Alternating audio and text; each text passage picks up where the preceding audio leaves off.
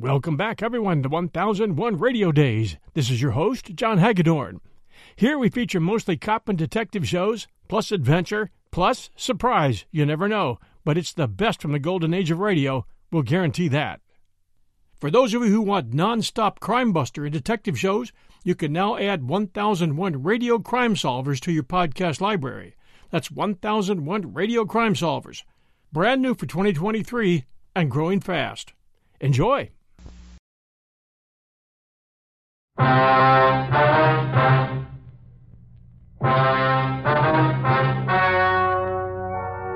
story you are about to hear is true.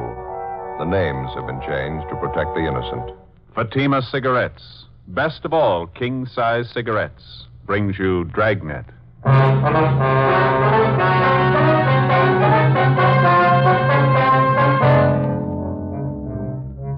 You're a detective sergeant. You're assigned to burglary detail. A wave of shoplifting breaks out in your city. There's no pattern to the thief's operations. There are no leads. Weeks pass. The number of thefts keep growing. Your job? Stop them. In Fatima, the difference is quality. Confirmed by smokers coast to coast. In Fatima, the difference is quality. Confirmed by latest Fatima sales reports. Yes, Fatima quality. The finest domestic and Turkish tobaccos superbly blended to make Fatima extra mild, to give you a much different, much better flavor and aroma. So compare Fatima. See for yourself why thousands and thousands of king-size cigarette smokers are switching to Fatima every day. Enjoy all the advantages of extra length plus Fatima quality, which no other king-size cigarette has. Remember, Fatimas cost the same as the cigarette you're now smoking. But in Fatima, the difference is quality. Next time, buy Fatima. Best of all, king-size cigarettes.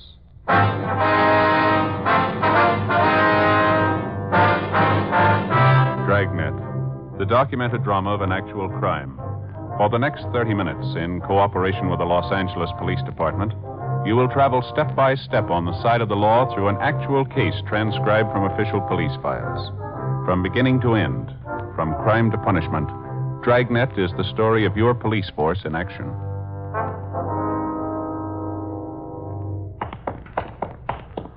It was Tuesday, August 22nd. It was hot in Los Angeles. We were working the day watch out of burglary detail. My partner's Ben Romero. The boss is Captain Wisdom. My name's Friday. It was 2:18 p.m. when we got to Anthony's Store for Women, the general manager's office. Mr. Elliott? Come right in. Thank you. Thank you. My name's Romero, sir. I talked to you on the phone. This is my partner, Sergeant Friday. How do you Mr. do? Elliott, how are you? Certainly glad to see you. Let me get another chair here. Thank you very much. I haven't had time for my after-lunch cigarette yet. Care to join me? No, thank you, sir. I got a light for you. Oh, yeah. Well, I guess you know what the problem is. No need for me to go all the way back and start from the beginning. I didn't get it quite clear on the phone, Mr. Elliott. When did this last thing come up? Well, the way we have figured out, it must have happened around closing time yesterday, between 5:30, we figure. The store was pretty crowded at that time, was it? Yeah, it's pretty busy. We had a special pre-winter showing in the fur department. No one noticed it was gone until after we'd closed up. Uh-huh. Can you give us a description of the piece of merchandise, Mr. Elliott? Yes, yeah. You got it right here. Complete description, you see. Silver blue mink stole, satin lining, 2 slash pockets, silver chain fastener. Complete description of it for you. Yes, I see. Thank you. These are the code numbers and the serial numbers on it, is that right? That's right. The whole thing's getting way out of hand, Sergeant. We had a lot of things lifted from the store the last few weeks, but nothing this big. If this keeps up, I don't see how we're going to get our insurance renewed. I guess your store detectives are working on this latest one, the missing fur? Yes, but it's the same as all the recent cases we've had. They haven't been able to find a thing. All the personnel have been checked, all the people who were around the department when the fur was stolen. I mean, those it was possible to check on. As far as we know, they're all clear. Uh-huh. What were the circumstances of this thing, Mr. Elliott? I mean, was this mink stole on a display rack? Did one of the models have it on? Exactly how was it? Well, it was modeled, yes. Uh-huh. After it was shown to several parties, it was put back in stock. We have a special rack for the stoles, regular enclosed cabinets, sliding doors on it. Cabinets usually open during store hours. I see. There was a store detective in the department at the time. All those salespeople were standing around. I can't understand why one of them didn't see it happen. Mm-hmm. Mr. Elliott, you say this is the first time an expensive item like this has been lifted from your store? That's right. How about the personnel, Mr. Elliott? You say there's been a check made on each one of them since this thing started? Yes, sir, that's correct. And there's no reason to be suspicious at all of any one of your people? Well, as a matter of fact, there is one, Sergeant, sales girl. She was up in 5 in the Suite 16 shop. Then she was moved down to cosmetics on the street floor. What is it that makes you suspicious for her? Well, before I say anything, I want to make it perfectly clear to you. We've never had any real proof that there was something wrong there. Dorothy started with us 8 years ago. That's the girl's name, Dorothy Kirkman. Mm-hmm. She came to us right out of high school. She seemed to be doing all right, got along with the customers, dressed neatly, always on time. And all of a sudden, this shoplifting started. We didn't think there was any connection at first. Thought it was only coincidence. How do you mean, sir? Well, just for instance, wait a minute. Get the file on that right here on the desk. I see. Here it is. Out of the first 14 items that disappeared, 6 of them were out of Dorothy Kirkman's department, right out of her section. Cashmere sweaters, expensive blouses, scarves. As I say, at first we wrote it off to coincidence, but it kept recurring. Her section almost seemed to be the focal point of all the shoplifting. That was at the beginning, of course. Did you have the Kirkman girl watched, Mr. Elliott? Yes, we did. The department head kept an eye on her, and, well, I guess Dorothy noticed it. She resented it quite a bit, had a little spat with the head of the department. We thought it'd be best for everyone if she transferred. So we had her move downstairs to cosmetics. Mm-hmm. How did that arrangement work out? Well, for the first few weeks, fine. And we started missing things out of cosmetics. A lot of it didn't amount to too much. A lot of it did. Makeup kits, expensive perfumes. This time we called her in, tried to talk to her about it in a nice way. She got very resentful. Mm-hmm. She denied knowing anything about it, is that it? Yeah, she got very upset. Of course, there is one thing I will say. The items in cosmetics are on display all over the counters. It's fairly easy for anybody to pick them up. The fact still remains that stealing began in her department upstairs. She moves over to cosmetics, and all of a sudden the losses increase there. What would you figure? Yes, sir. I see what you mean. Wonder if you could have somebody point out this Dorothy Kirkman for us, Mr. Elliott. I think maybe we better have a talk with her. I'd like to help you, Sergeant. I'm afraid that's not possible. Oh? How do you mean? She quit last Saturday. We got all the information available on Dorothy Kirkman from the store's personnel files, and then we called the office and gave them a description of the stolen fur. We asked them to check the Kirkman girl through R&I. She had no previous criminal record. Before we left the store, we went to the fur department, talked to all the salespeople concerned, but we were unable to come up with anything new regarding the theft of the silver blue mink stole. We drove out to Dorothy Kirkman's last known address. She wasn't at home, but her mother was. The mother told us that the day before, her daughter had started on a new job as a salesgirl at the House of Raymond, an exclusive shop specializing in all types of cosmetics. We checked the phone book and found that the House of Raymond was located in the same 10-block stretch along Wilshire Boulevard where the shoplifting campaign was going on. It was one of the few places along there that the thieves hadn't bothered. It was 3 blocks from Anthony's store for women, the Kirkman girl's former place of employment. 4:05 p.m. We located her behind one of the front counters. Across the aisle, 6 women were listening to a makeup demonstrator giving a talk on complexion care. Dorothy Kirkman seemed pleasant and cooperative. No, I don't mind telling you. I got sick and tired of being called a thief. That's why I quit Anthony's. A little of that goes a long way. You started work here at Raymond's yesterday, Miss Kirkman, is that right? Yes, that's right. I think I'm going to like it a lot better than Anthony's. Mm-hmm. While you were working there at Anthony's, ma'am, I suppose you'd heard that quite a bit of shoplifting was going on. Yes, I knew about it. Guess every girl in the store knew it. They had a big personnel meeting about it. You have any suspicions of your own, Miss Kirkman? How do you mean that? Well, I mean, was there anyone in particular that you might have been a little suspicious of? Maybe one of the customers? No. I've waited on some real weird ones, but I didn't see any of them ever try to walk out with anything. Mm-hmm. All I knew was what Mr. Elliott told us at that meeting. Well, this might be an embarrassing question for you, miss, and we'd appreciate an honest answer. Yes? What about the sales girls you worked with? Did any of them ever give you cause to be suspicious? You mean, do I think any of them were doing the stealing? No. There were some of them I didn't like. I didn't trust them either. But I wouldn't accuse them of stealing. I wouldn't accuse anybody unless I had proof. That's more than I can say for some people I know. Well, by any chance, did you happen to be in Anthony's this past Monday? Monday? No, why do you ask? When you were working on the 5th floor up the street at Anthony's, we understand that When the merchandise first started disappearing, a pretty good percentage of it was out of your section. That's what they told me, yes. And then when you were transferred downstairs to the cosmetics counter, quite a few things started disappearing from there. Now, we'd like an honest answer, Miss Kirkman. Do you have any explanation at all for this? I'll tell you the same thing I told them at the store, Sergeant. I can't explain it. But I didn't have anything to do with it, believe me. Well, you'll have to admit, miss, it's pretty much of a coincidence, isn't it? Sergeant, you can call it anything you want to. I didn't have anything to do with it. The only thing I ever took home from that store was my paycheck. Would you excuse me, please? Customer I have to wait on. Yes, ma'am. Go right ahead. Huh? What do you think? I don't know. She's a nice enough girl. Seems to be telling the truth. Could be a coincidence, the way it worked out. Nothing to prove otherwise. 4:38 p.m. We finished questioning the suspect, Dorothy Kirkman, and Ben and I went back to the office and made arrangements to have the girl kept under temporary surveillance. A bulletin had been gotten out on the missing fur stole, the pawn shop detail had been notified, and a description of the fur had been placed on the stolen property list. The following day, along with Sergeants Dick Rubles and Jim Tabor, we continued our investigation of the latest shoplifting complaints. It went slow, a lot of legwork, and no progress. Like the dozens of other items of merchandise which had vanished in the last 8 weeks, there wasn't a trace of the missing fur stole. More men were added to the special detail on duty in the 10-block area where the stealing was going on. Anybody in the city who'd ever served time for shoplifting was checked and rechecked.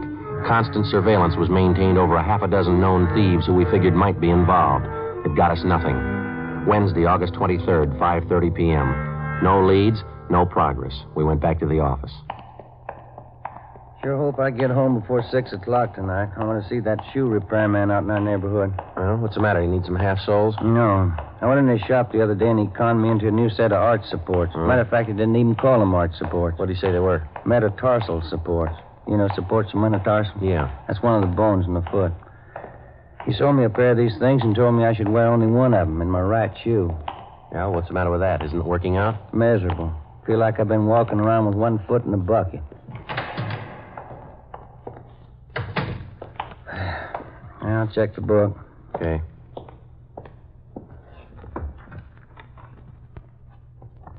Anything? Yeah, sure is, from Robles. What do you got? That mink fur. It's been found. 2 hours before, at approximately 3:30 p.m. in the main depot of the Santa Fe bus lines, a 38-year-old housewife, a Mrs. Harriet Briggs, noticed an unclaimed parcel lying on one of the benches in the depot waiting room. When it became apparent to Mrs. Briggs that the parcel was either lost or forgotten, she picked it up and took it to the clerk in charge of lost and found articles. In checking the package for some kind of identification, they discovered the silver blue mink stole inside. The car was dispatched to pick up the fur, and it was identified as the garment taken from Anthony's fur salon. Mrs. Briggs volunteered to come along to the office to give what information she could. A stakeout was placed at the bus depot in case anybody called for the package. 5:50 p.m. We interviewed Mrs. Briggs in the squad room. That's right, officer. It was just a little before 3:30. I was in the bus depot there waiting for my husband. That's when I first noticed this package lying on the bench just across from me. I see. Would you go on, please, Miss Briggs? I didn't think anything of it at first. I went on reading the afternoon paper, but no one came for the package. It was just lying there. Was there a long time. Well, how long would you say, ma'am? I mean, before you picked it up and took it to the lost and found clerk? Oh, I'd say 20 minutes, half an hour. That much at least. I left it with the young man at the counter there, and I told him I'd be back to see if anyone claimed it. Well, when I did get back, that's after I had dinner with my husband, Carl, we found out what was in the package. It's certainly strange. Don't you think, officer? Yes, ma'am. Did you happen to notice at all who it was that left the package there? Well, I'm not really sure, officer, but I think I know who it was. A tall woman. She had a brown jacket, if I remember rightly. I think you'd say she was in her early 30s. Have you ever seen this woman before, Miss Briggs? No, I never did. Very attractive, as I recall. She wore glasses. Anything else about her you might have noticed? Let me think. She had blonde hair. I remember that much. And the reason I do remember it is because she wore it like I used to when I was a girl, you know, sort of back in a bun like this. And you're pretty sure that this woman you described is the one who left the package there?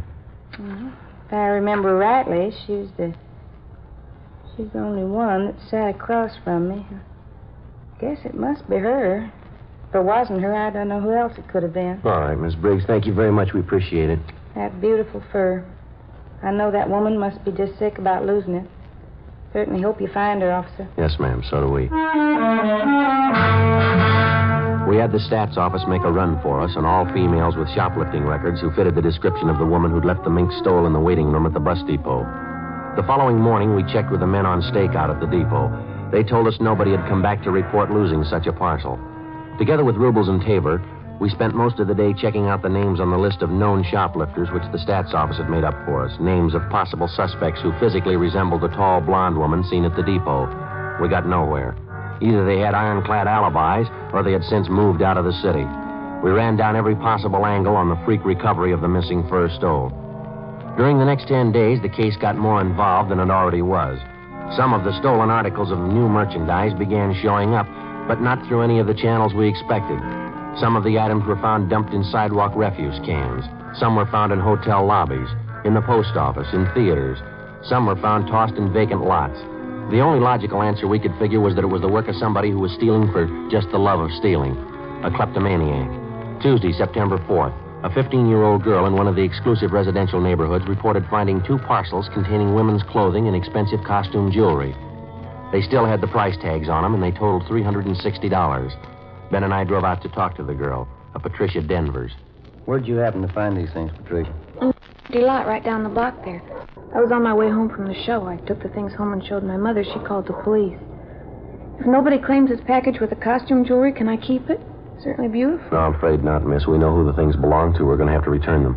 Oh, I certainly don't understand that. Well, how do you mean? Well, as far as I could see, she threw the things away. I thought she didn't want them. What do you mean, who didn't want them? Well, the lady who threw them in the empty lot. You saw who it was that threw the packages in that lot, did you? Yes, I was on my way home from the show, just like I told you. I could see this lady walking up ahead of me. She was about a block away, I guess. When she went by the lot, I saw her take these packages from under her arm and toss them in the grass. She wouldn't do that if she wanted them, would she? Did you get a good look at this woman? You have any idea what she looks like? She's a good-looking woman. Tall. She has beautiful blonde hair. Her husband's a doctor. And you know who she is? You've seen her before? Well, I don't know her to talk to. I just see her around the neighborhood. Does she live around here? Do you know that? Yeah, right next door to my girlfriend.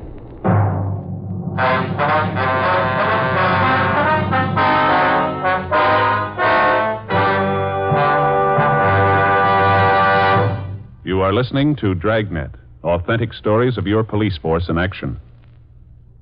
If you smoke king-size cigarettes, listen to Fatima's amazing new offer. Buy a pack of Fatimas.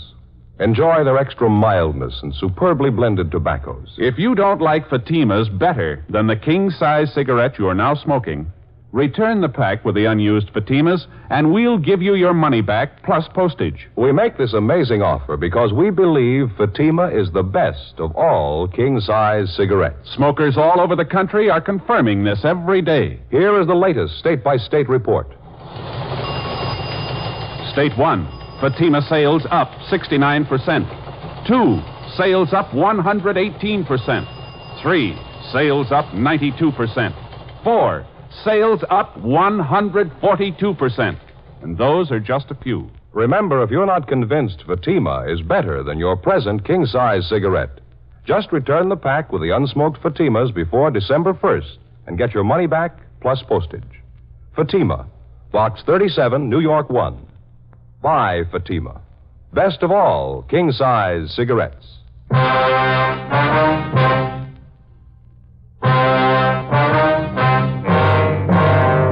Tuesday, September 4th, 5:15 p.m. With the help of the 15-year-old girl, Patricia Denvers, we got the name and address of the woman who had been seen tossing the parcels of stolen merchandise into a vacant lot in the west end of the city. The woman was identified as a Mrs. Virginia Sterling, the wife of a Dr. Bruce Sterling, a fairly prominent young surgeon with offices in Beverly Hills. Mrs. Sterling and her husband had no children. They leased a richly furnished apartment in a residential section of the city that was considered better than the upper middle class. We checked Virginia Sterling through R&I, but she had no previous criminal record that we knew of. Together with Sergeants Rubles and Tabor, we covered the various stores along Wilshire Boulevard that had been victimized in the recent shoplifting campaign. We found that Mrs. Sterling had charge accounts at almost every one of the stores. Generally speaking, we found her accounts in very good standing, and among the store people, she was regarded as what is referred to as a fine customer. a good spender, and a good credit risk. Right down to the Retail Credit Association, there was nothing but favorable reports on the woman. 7:15 p.m., Ben and I had a hamburger and some chili and a cup of coffee for dinner, and then we drove out to the apartment of Dr. Sterling and his wife. Mrs. Sterling answered the door and invited us in. We identified ourselves. She told us the doctor was out on a call. She showed us into the living room. Modern furniture, indirect lighting, expensive rugs. Won't you sit down, gentlemen? Thank you very much. Should I get you a drink? I was just having my coffee and brandy. No, thank you, Sterling. I really don't know when the doctor will be back. He was called over to the hospital. Is there anything I could help you with? Well, as a matter of fact, Mrs. Sterling, we came out to talk to you, not your husband. Oh, really? What is it you wanted to talk to me about, Sergeant Romero? Well, ma'am, we understand that you do quite a bit of your shopping along Wilshire Boulevard. Is that right? Well, yes, I shop downtown quite often. Except for the problem of parking, I find it a lot more convenient. Why do you ask? Miss Sterling, do you do much of your shopping at Anthony's? I believe that's out in the Wilshire district. Yes, I do. For my sports clothes, especially. They have a very good selection. Mm-hmm. Would you remember if you were in Anthony's on the 22nd of last month? I believe that was a Tuesday. On a Tuesday.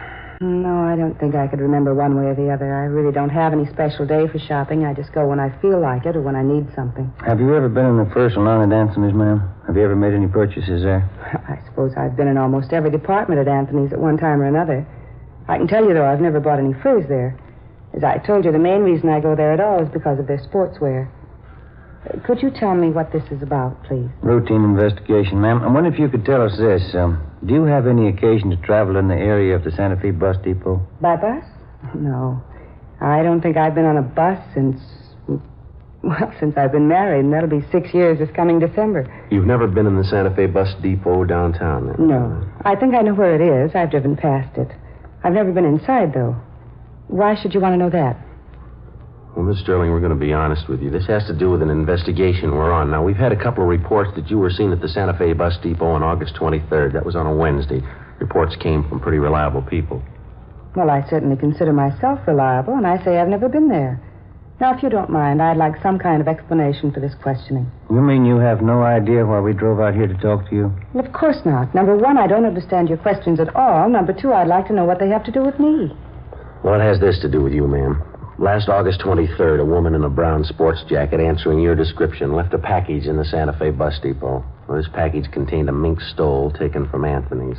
The woman who left the package in the depot fits your description perfectly. That's all? It's a coincidence? Yes, ma'am, maybe. I suppose you've read in the papers about the big increase in shoplifting. Most of it's taking place right in the area where you say you do most of your buying. Well, we've checked out every single one of the cases, Mrs. Sterling. Took us a long time. We found a dozen salespeople in those stores. Every one of them tells us that you were around the particular store when the shoplifting took place. Law of averages, Mrs. Sterling. You show up too often in the reports. Would you please leave my house? Both of you, please. I'm sorry, Miss Sterling, but you'll have to come along with us. What do you mean by that? Don't you know you can get in trouble making false accusations? I'm going to call my husband right now. Yes, ma'am, if you like. Go right ahead.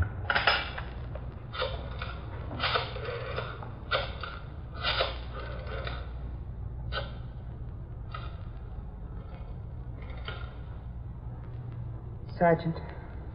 Yes, ma'am. What is it? What do you want to know? You can tell me. I think you know already. What do you want? Tell me, please. We've got your story, ma'am. Right up to this afternoon. You went shopping today. You stole things as usual. When you tried to get rid of them, you were seen right in this neighborhood. The vacant lot down in the next corner, you threw them away there. Somebody saw you. They didn't know it was me. Yes, ma'am. They knew it was you. Yes. How can I make them understand? Do you know? No, ma'am. Horrible. Shame. I couldn't tell my husband. I couldn't tell Bruce. I couldn't. Well, never mind. We'll tell him for you.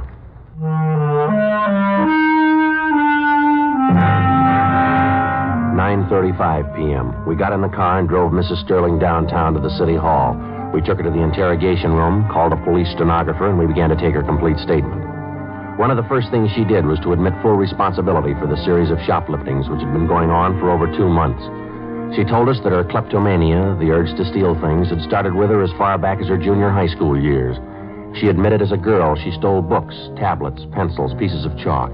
And as she grew older, it seemed to get more serious with her. It carried over into her college years, and that's when her stealing first got her into trouble. It was when I joined a sorority. It was just like high school. I was all alone. We had a lot of clever girls in our house. Some of them were smart, some of them were pretty. All of them seemed to be doing something except me. I had to prove it to them. I guess I had to prove it to myself. I was smart, too. See, you figured that taking things was the best way to prove that. Yes, I suppose so. Of course, it wasn't easy, you know. The awful part was I got caught one day. It was kind of a relief in a way. I mean, how could they know I was just as smart as they were if they didn't find out what I was doing? Did you stay on at college after that, Miss Sterling? Oh, no, I couldn't after that. They voted me out of the sorority. There wasn't anything to do but leave, so I left. Uh-huh. What happened after that? I went to New York and stayed with an aunt I have there. I got a job. Had several jobs. The same thing came up again. I lost 2 of the jobs. Same thing over again. I just couldn't help it. Always means so much to me. Taking things, not being caught, getting away. Getting away. The things I took, they never meant anything to me. Nothing. Just taking them, not having anyone knowing. That's all that was important. It made up for that feeling, being all alone. Yes, ma'am. And this thing went on, even after you were married? No, not at first. I guess maybe a year or 2. We were very happy, Bruce and I. And then he got busy, came out here and began to build his practice. I didn't see as much of him. We both wanted children. We wanted them very much. There weren't any. Bruce began to spend more time away from home. Just like before. Same thing. I wasn't important. I was all alone again. Wasn't anybody. You know what I mean, don't you, Sergeant? Yes, ma'am. There ought to be an answer someplace. There isn't anything worse than being alone. Is there? I get it. Interrogation room Friday. Yeah, Dick. Mm-hmm. He is on his way now? Yeah, right. Yeah, thank you. Dr. Sterling just called. Said he was on his way in. He ought to be here in a couple of minutes. I don't want to see Bruce. He's so good. I wouldn't know how to tell him. Don't worry, ma'am. He'll be all right. No. I'm alone. He's alone. It'll never be all right anymore. Well, he's on his way in now, and he wants to see you. What can I tell him? What's it going to be like? What's going to happen after this? I don't know, ma'am, but you won't be alone anymore.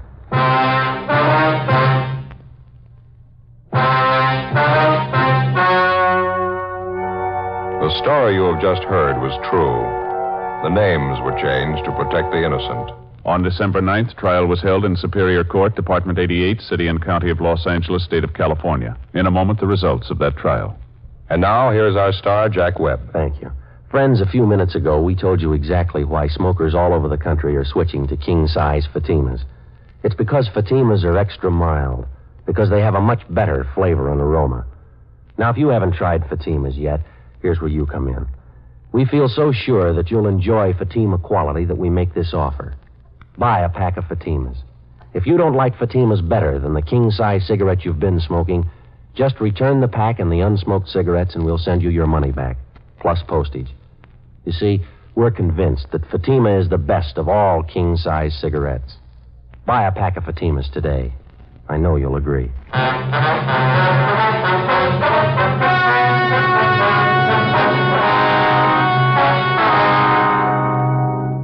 Mrs. Virginia Sterling was tried and convicted on several counts of grand theft and received the sentence as prescribed by law, the terms to run concurrently. Grand theft is punishable by imprisonment for not less than 1 or more than 10 years.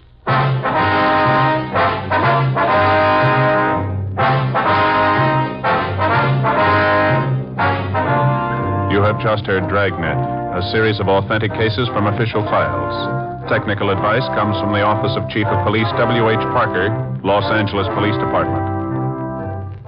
Fatima Cigarettes, best of all king-size cigarettes, has brought you Dragnet, transcribed from Los Angeles.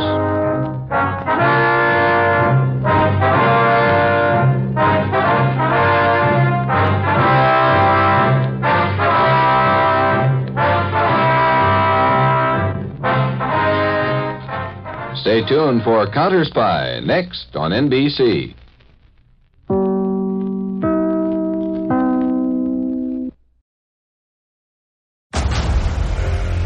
Discover why critics are calling Kingdom of the Planet of the Apes the best film of the franchise. What a wonderful day! It's a jaw-dropping spectacle that demands to be seen on the biggest screen possible. I need to go.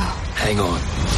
It is our time. Kingdom of the Planet of the Apes. Now playing only in theaters. Rated PG-13. Some material may be inappropriate for children under 13. Save big money when you start your next project today at Menards. Convert your current recessed lighting with energy-saving LED downlights from Fight Electric. They're bright and install easily in just minutes. They also go from regular lighting to nightlight mode with just a simple flip of a switch. Save big on all Fight lighting products now at Menards. Shop our lighting options today in-store and on Menards.com. Save big money at Menards. The story you're about to hear is true. The names have been changed to protect the innocent.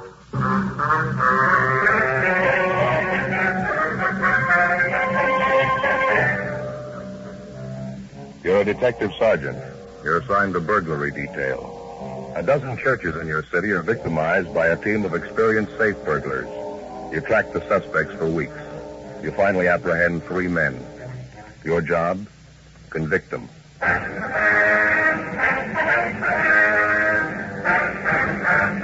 Dragnet, the documented drama of an actual crime. For the next 30 minutes, in cooperation with the Los Angeles Police Department, you will travel step by step on the side of the law through an actual case transcribed from official police files. From beginning to end, from crime to punishment, Dragnet is the story of your police force in action.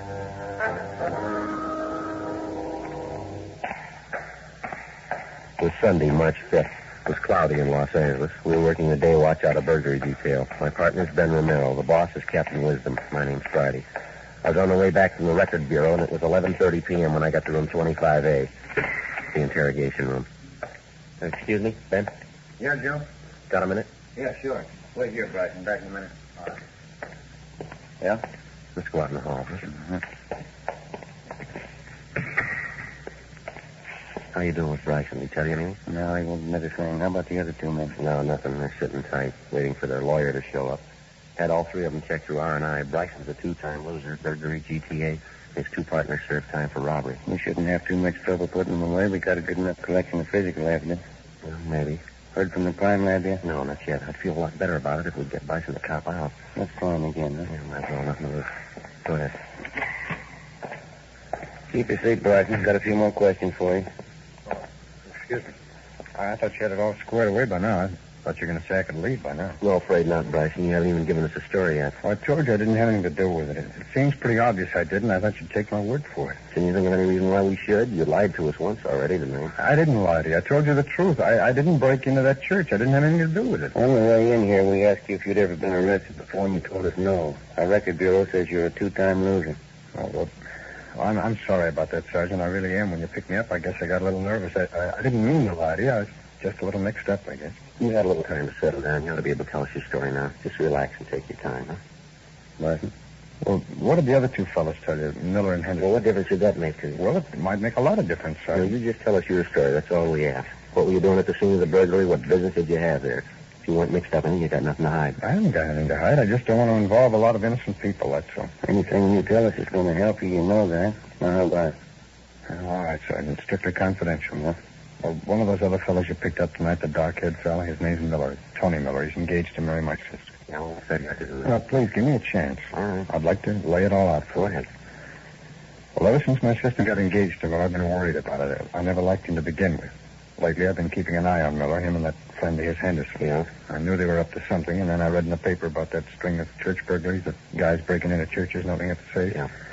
Well, I had an idea it was Miller and his friend. How do you mean, Bryson? What made you think it was him? I had an idea, that's all. I couldn't prove anything. It was just a hunch. You must have had some reason to suspect them. Nothing definite, no. I just knew something was wrong, that they were up to something. Well, then, early tonight, I saw a friend of Tony Miller. They were on the bars in the neighborhood. I talked to him a while, and he finally told me that Miller and Henderson were out working a deal. Said they were going to break into a church over on 8th Street and knock over the safe. Well, how come this friend of Miller's let you in on it? Well, I guess he thought I was a pretty close friend of Tony's. He knew Tony was going to marry my sister. Anyway, when I found out about it, I got over to that church as fast as I could. I wanted to find Miller and Henderson and try and talk them out of it. I didn't want any guy who was going to marry my sister getting into trouble like that. With, maybe going to jail for burglary. No, Miller's been in jail before. I suppose you knew that. Yeah, I knew it, but that was before he was engaged to my sister. You met Miller and Henderson outside the church, did you? No, I was too late. They'd already broken into the place. So I went around the back of the church, and I saw one of the stained glass windows was broken where they'd gotten in. I climbed up on the sill there, and I could see them working inside. It was some kind of a small back room. They were working on the safe, both of them, Miller and Henderson. That's so. What'd you do then? Well, I tried to talk them out of it. They wouldn't listen. Mm-hmm. I suppose you can prove your story. I mean, that friend you met in the bar, the one who tipped you off about the burger, I guess he'd be willing to back up your story. Well, I'm not sure, Sergeant. He might lie. He might not want to get involved. How about Miller and Henderson? They'll back it up, won't they? If you weren't involved in the deal, there wouldn't be any reason for them to implicate you with... Well, Tony Miller thinks it's my fault he's in jail. He hates me. You can't take his word for anything. Probably the first thing he'd do is lie about it, and Henderson, too. Well, and who you got to corroborate your story? Well, maybe nobody, but it's the truth. I swear to you it's the truth. I'll tell the same thing in court if I have to. They gotta believe me. You're asking a lot, Matthew. But that's the way it happened, so help me. Yeah. Now, tell me the truth, Sergeant. You know I didn't have a hand in it. If it goes to court, they couldn't convict me, could they? Come on, what do you think? I think you're a liar. To the working detective, the one logical way to appraise a known criminal is by his record. You estimate him the same way you check a particular make of automobile, a racehorse, or a radio set, by past performance. By refusing to buy his trumped-up story, we didn't figure that we were doing the suspect Charles Bryson an injustice. Bryson was 37 years old. He'd spent 13 of those 37 years in prison, either the county jail or the state penitentiary. His criminal record dated back to the time he was 20 years old. Besides serving numerous shorter terms for lesser offenses in the county jail, Bryson had spent 2 terms in the state penitentiary for burglary. Despite the efforts of the probation officers, the adult authority, and the rehabilitation officials to help him, he seemed content to go along in his criminal career. In this particular case, the series of church burglaries, we had good reason to believe that Bryson and his 2 accomplices, Miller and Henderson, were the guilty men. All 3 of them were booked at the main jail on suspicion of 459 PC. The next morning, Ben and I checked in at the crime lab. Lee Jones, you around? Yeah, in here. Come on back. Well, how about that? They gave the place a new coat of paint. Yeah, sure needed it. Good morning, fellas. How you doing, Lee? That set of burglary tools those thieves were using in that church last night. Just finished checking them over. Might have 2 or 3 things for you. What do you got, Lee? Have a look over here. You find set of tools, I take it the thieves had a lot of practice. All 3 of them had records. How about some of the other physical evidence you got, man? One thing at a time, Joe. First of all, these tools here. Small sledge, these 3 jimmy, pinch bar, and a screwdriver. I think we can tie them in with at least 6 of those church burglaries. I think we can do it for certain. Good enough for 3 convictions? I think so, if the jury's listening. Well, how you got it worked out, Lee? Tool markings? That's part of it, yeah. I want you to take a look at this pinch bar here. They did a lot of their work with this. I guess I don't have to tell you there aren't 2 identical pinch bars in the world that could leave the same exact markings on a piece of woodwork or on a safe. Yeah. There aren't a pair of tools in the world that leave the same markings on anything. Yeah, we know, but can you show a jury positively that the thieves used this pinch bar here on 6 of the jobs they pulled? That's the idea. I compared specimen markings of every one of these tools against the markings made at the point of entry on 6 of the churches these thieves broke into. In every case, the markings match perfectly. These are the tools that made them, no doubt about it. The screwdriver, the set of windows, and the pinch bar. Oh, sure won't hurt our case, any. Get anything else, Lee? I examined the end of the pinch bar under the microscope, checked the screwdriver and Jimmy's tool. The tips of each one of them are contaminated with particles of paint, different kinds of paint. I've already compared these paint transfers with samples of paint taken from the exterior of those churches that were broken into. Each one of them, they match all the way. The color of the paint, the age, degree of oxidation, the lead content, compares perfect. Now, come over here, something else. What you got there, Lee? These are the shoes the 2 men you found inside the church were wearing. These are the foot impressions the boys from Leighton Prince lifted off the floor in front of the safe inside the church. Yeah, so... The linoleum on that church floor showed up the dust impressions of the feet pretty good. Did you make the prints? The boys from Leighton Prince did, yeah. Good impressions. You see here?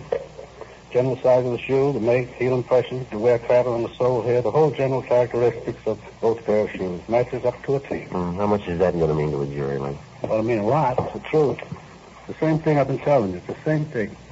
I'd like to tell every cop in the department, if you can place an object at the scene of a crime beyond a reasonable doubt, then don't go thrashing around looking for an object that's an exact duplicate. Don't play hawkshaw. Any microscope will tell you there are no 2 things in this world exactly identically alike. I don't care if it's a pair of shoes, a gun, a crowbar, or your 2 front teeth. Now, that's all lines up for me. Think you're going to have trouble? I don't know, Lee. We shouldn't have. You got the three of them right at the scene of the crime. That ought to be enough for the court. Yeah, I hope so. You don't sound sure. Well, Lee, there's only one time I'm sure about thieves like Bryson. Yeah? When they check him in at San Quentin. 2 days later, Charles Bryson and his two accomplices, Henderson and Miller, were arraigned in municipal court and a date set for their preliminary hearing. 4 days later, the preliminary hearing was held and the three of them were bound over for arraignment in Superior Court.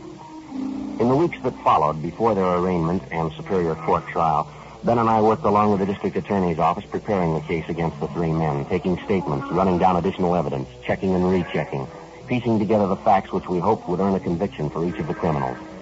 We weren't positive that had happened. The strongest part of our case was going to come out of the crime lab, the testimony of Lee Jones. And we knew as well as Lee did that, generally speaking, juries are not too much in sympathy with scientific fact when it has to do with physical evidence. Generally, they don't follow technical cases too well. We also knew that the three defendants had a good lawyer, a clever one. Getting convictions wasn't going to be easy. The trial opened in Superior Court June 2nd. Ben and I testified when we were called on. On the morning of June 9th, the jury retired to deliberate. Late that afternoon, we got a call from the Hall of Justice. Yes, Mitty. Yeah. Both of them, huh? I see, Well, that's life, I guess. Yes, sir. Jury's back, Joe. They came up with a verdict. What's the story? Henderson and Miller, they found them both guilty of first-degree burglary. Yeah? What about Bryson? They let him go. Well, maybe it was no great shock to us, but after the time and effort we put in on the case, it was a disappointment. The worst of the three criminals had been set free. At the trial, Bryson had taken the stand and told the court the same cock and bull story he'd told Ben and I, that he'd gone to the church, the scene of the burglary, to plead with Henderson and Miller not to commit the crime. Bryson had a good personality and a fast line of talk. It wasn't hard to see how he could convince a jury that he was only an innocent bystander.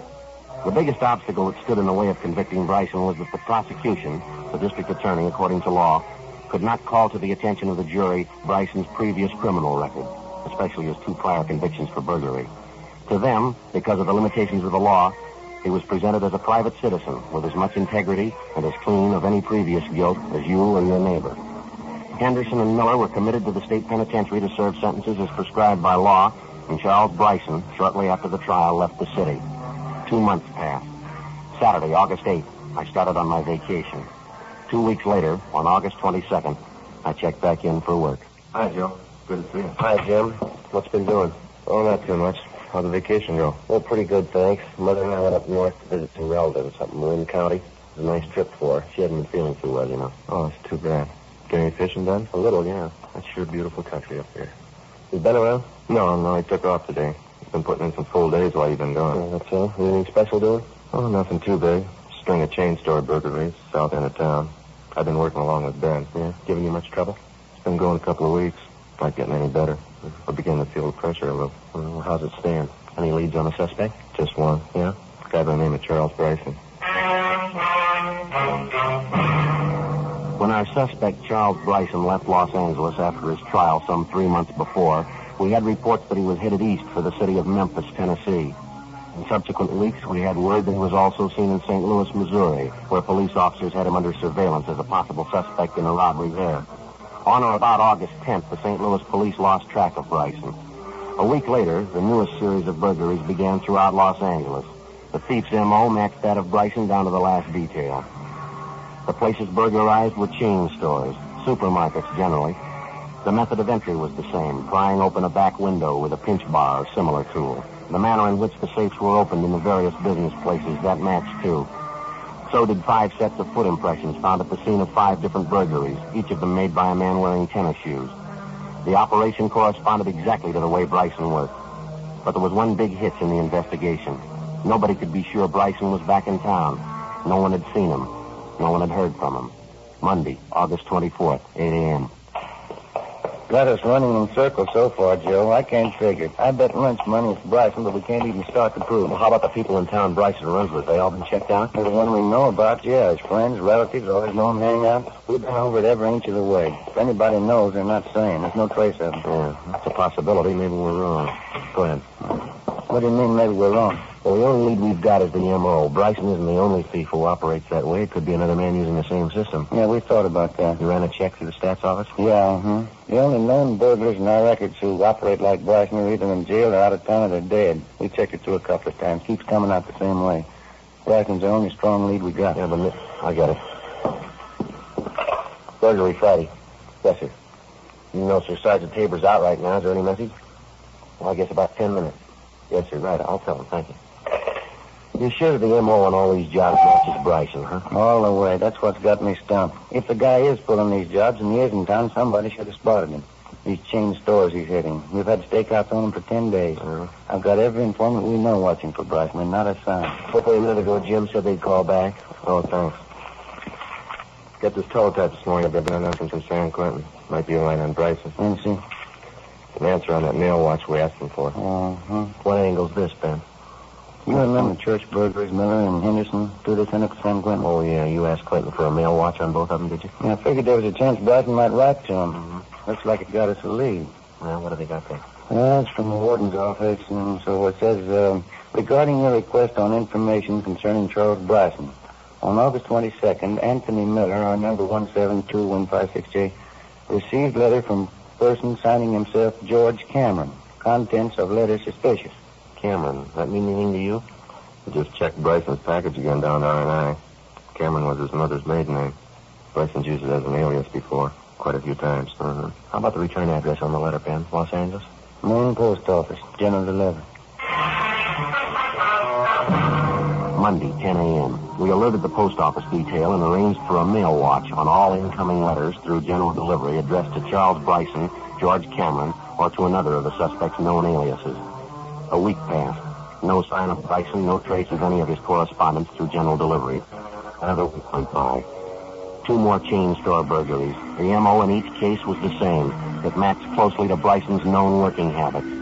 But despite our precautions and the close check we maintained on his friends and his known hangouts, the suspect still remained unseen and unheard from. On September 9th, an informant of Ben's called us at the office and told us he thought he'd seen Bryson the night before. Yeah, Matty, where was that? Yeah, right, we'll check it, thank you. Bye. Bryson's supposed to have been seen there from Martin Beverly Boulevard last night, drinking in a bar up here. You pretty sure it was Bryson? He thinks so, yeah. Got the name of the place here. We can check with the bartender, see if he can identify Bryson's mugshot. Right. I'll get my top coat, huh? All right. I get it. Burglary Friday. Yes, sir. When was that? Yeah, go ahead. I got it. Yes, sir, right away. Post office detail. Bryson called for mail at the general delivery half an hour ago. Where is he? They following? 280 Glenmore, apartment 6. He's there now.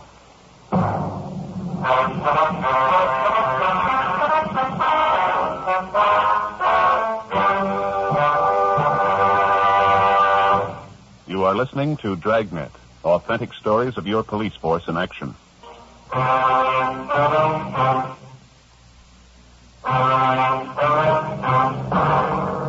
September 9th, Tuesday, 11:30 a.m.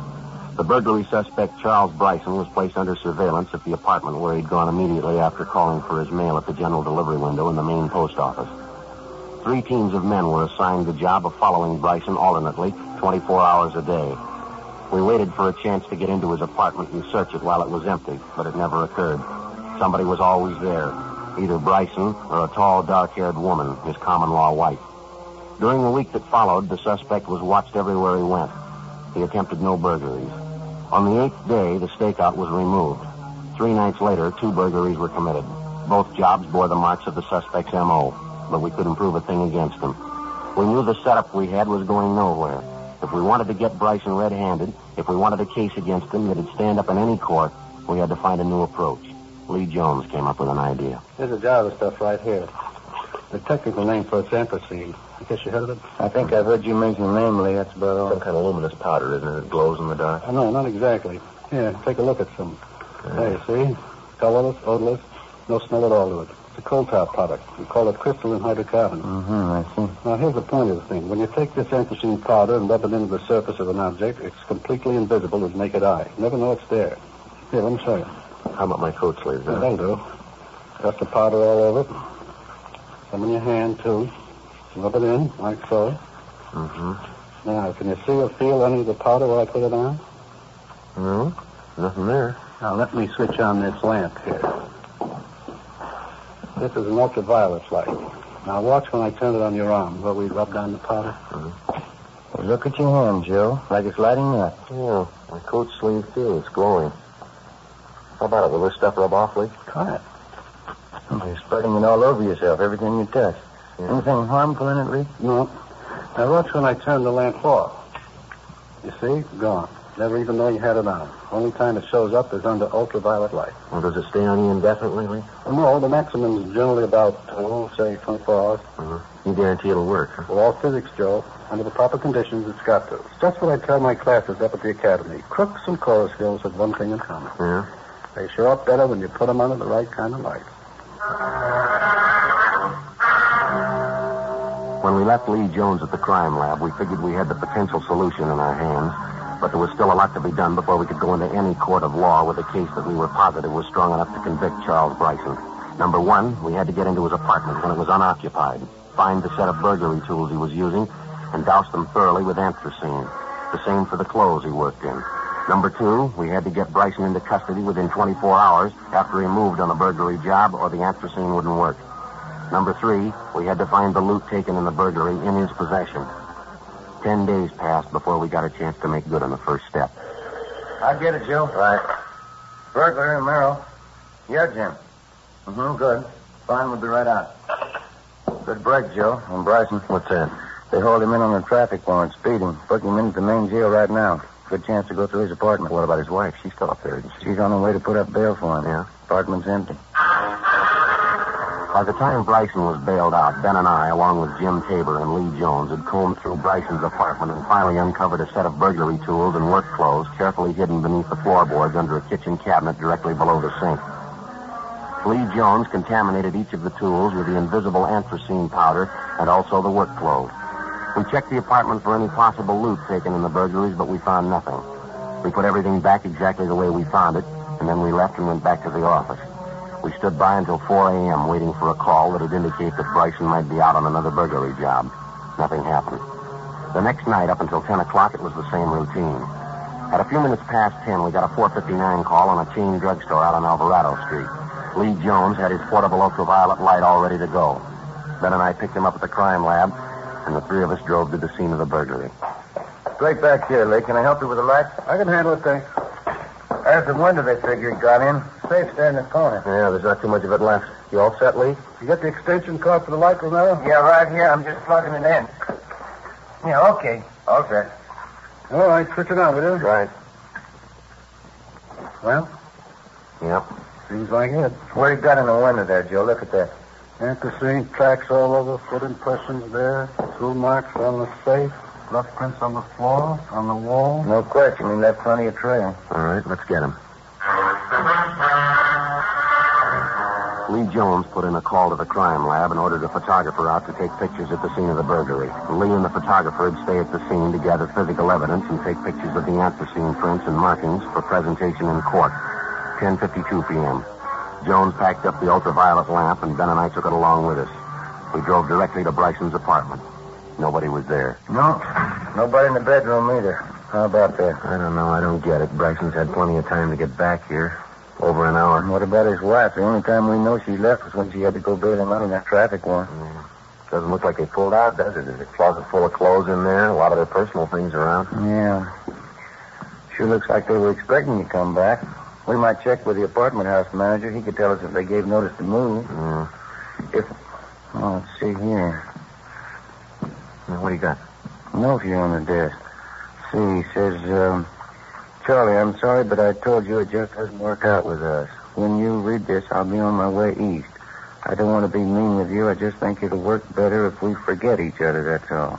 Thanks for everything so long.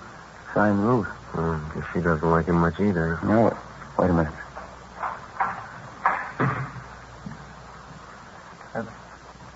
What have you done? Police officers, Bryson. I'd like to talk to you for a minute.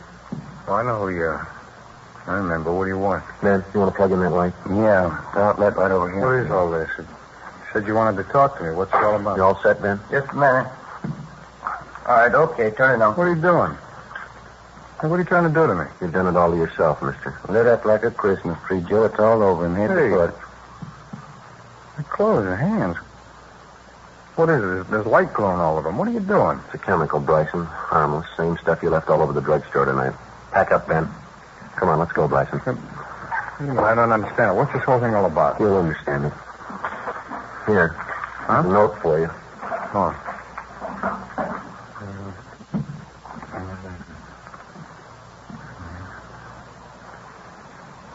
Sure. All set, Joe. Let's go, mister. I guess I didn't know. Just a tramp. I guess I should have been smart about it. Yeah, I guess so. Come on. How could I know? She said she was in love with me. I believed it. Well, what am I going to say when they ask me? All our friends are all going to ask me. They'll say, what happened to Ruth? I'll say, what happened this time? What am I going to say happened this time? What are you going to say to the jury this time?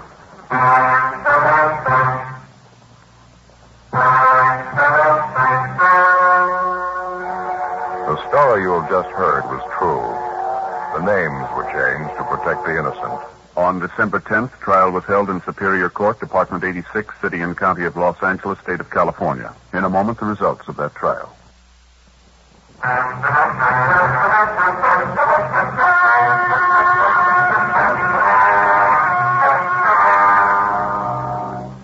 Charles Lang Bryson was tried and convicted on 3 counts of first-degree burglary. This is punishable by imprisonment in the state penitentiary for not less than 5 years. However, due to his previous convictions on this and other felony counts, Bryson was judged an habitual criminal. He was sentenced to spend the rest of his natural life in the state penitentiary.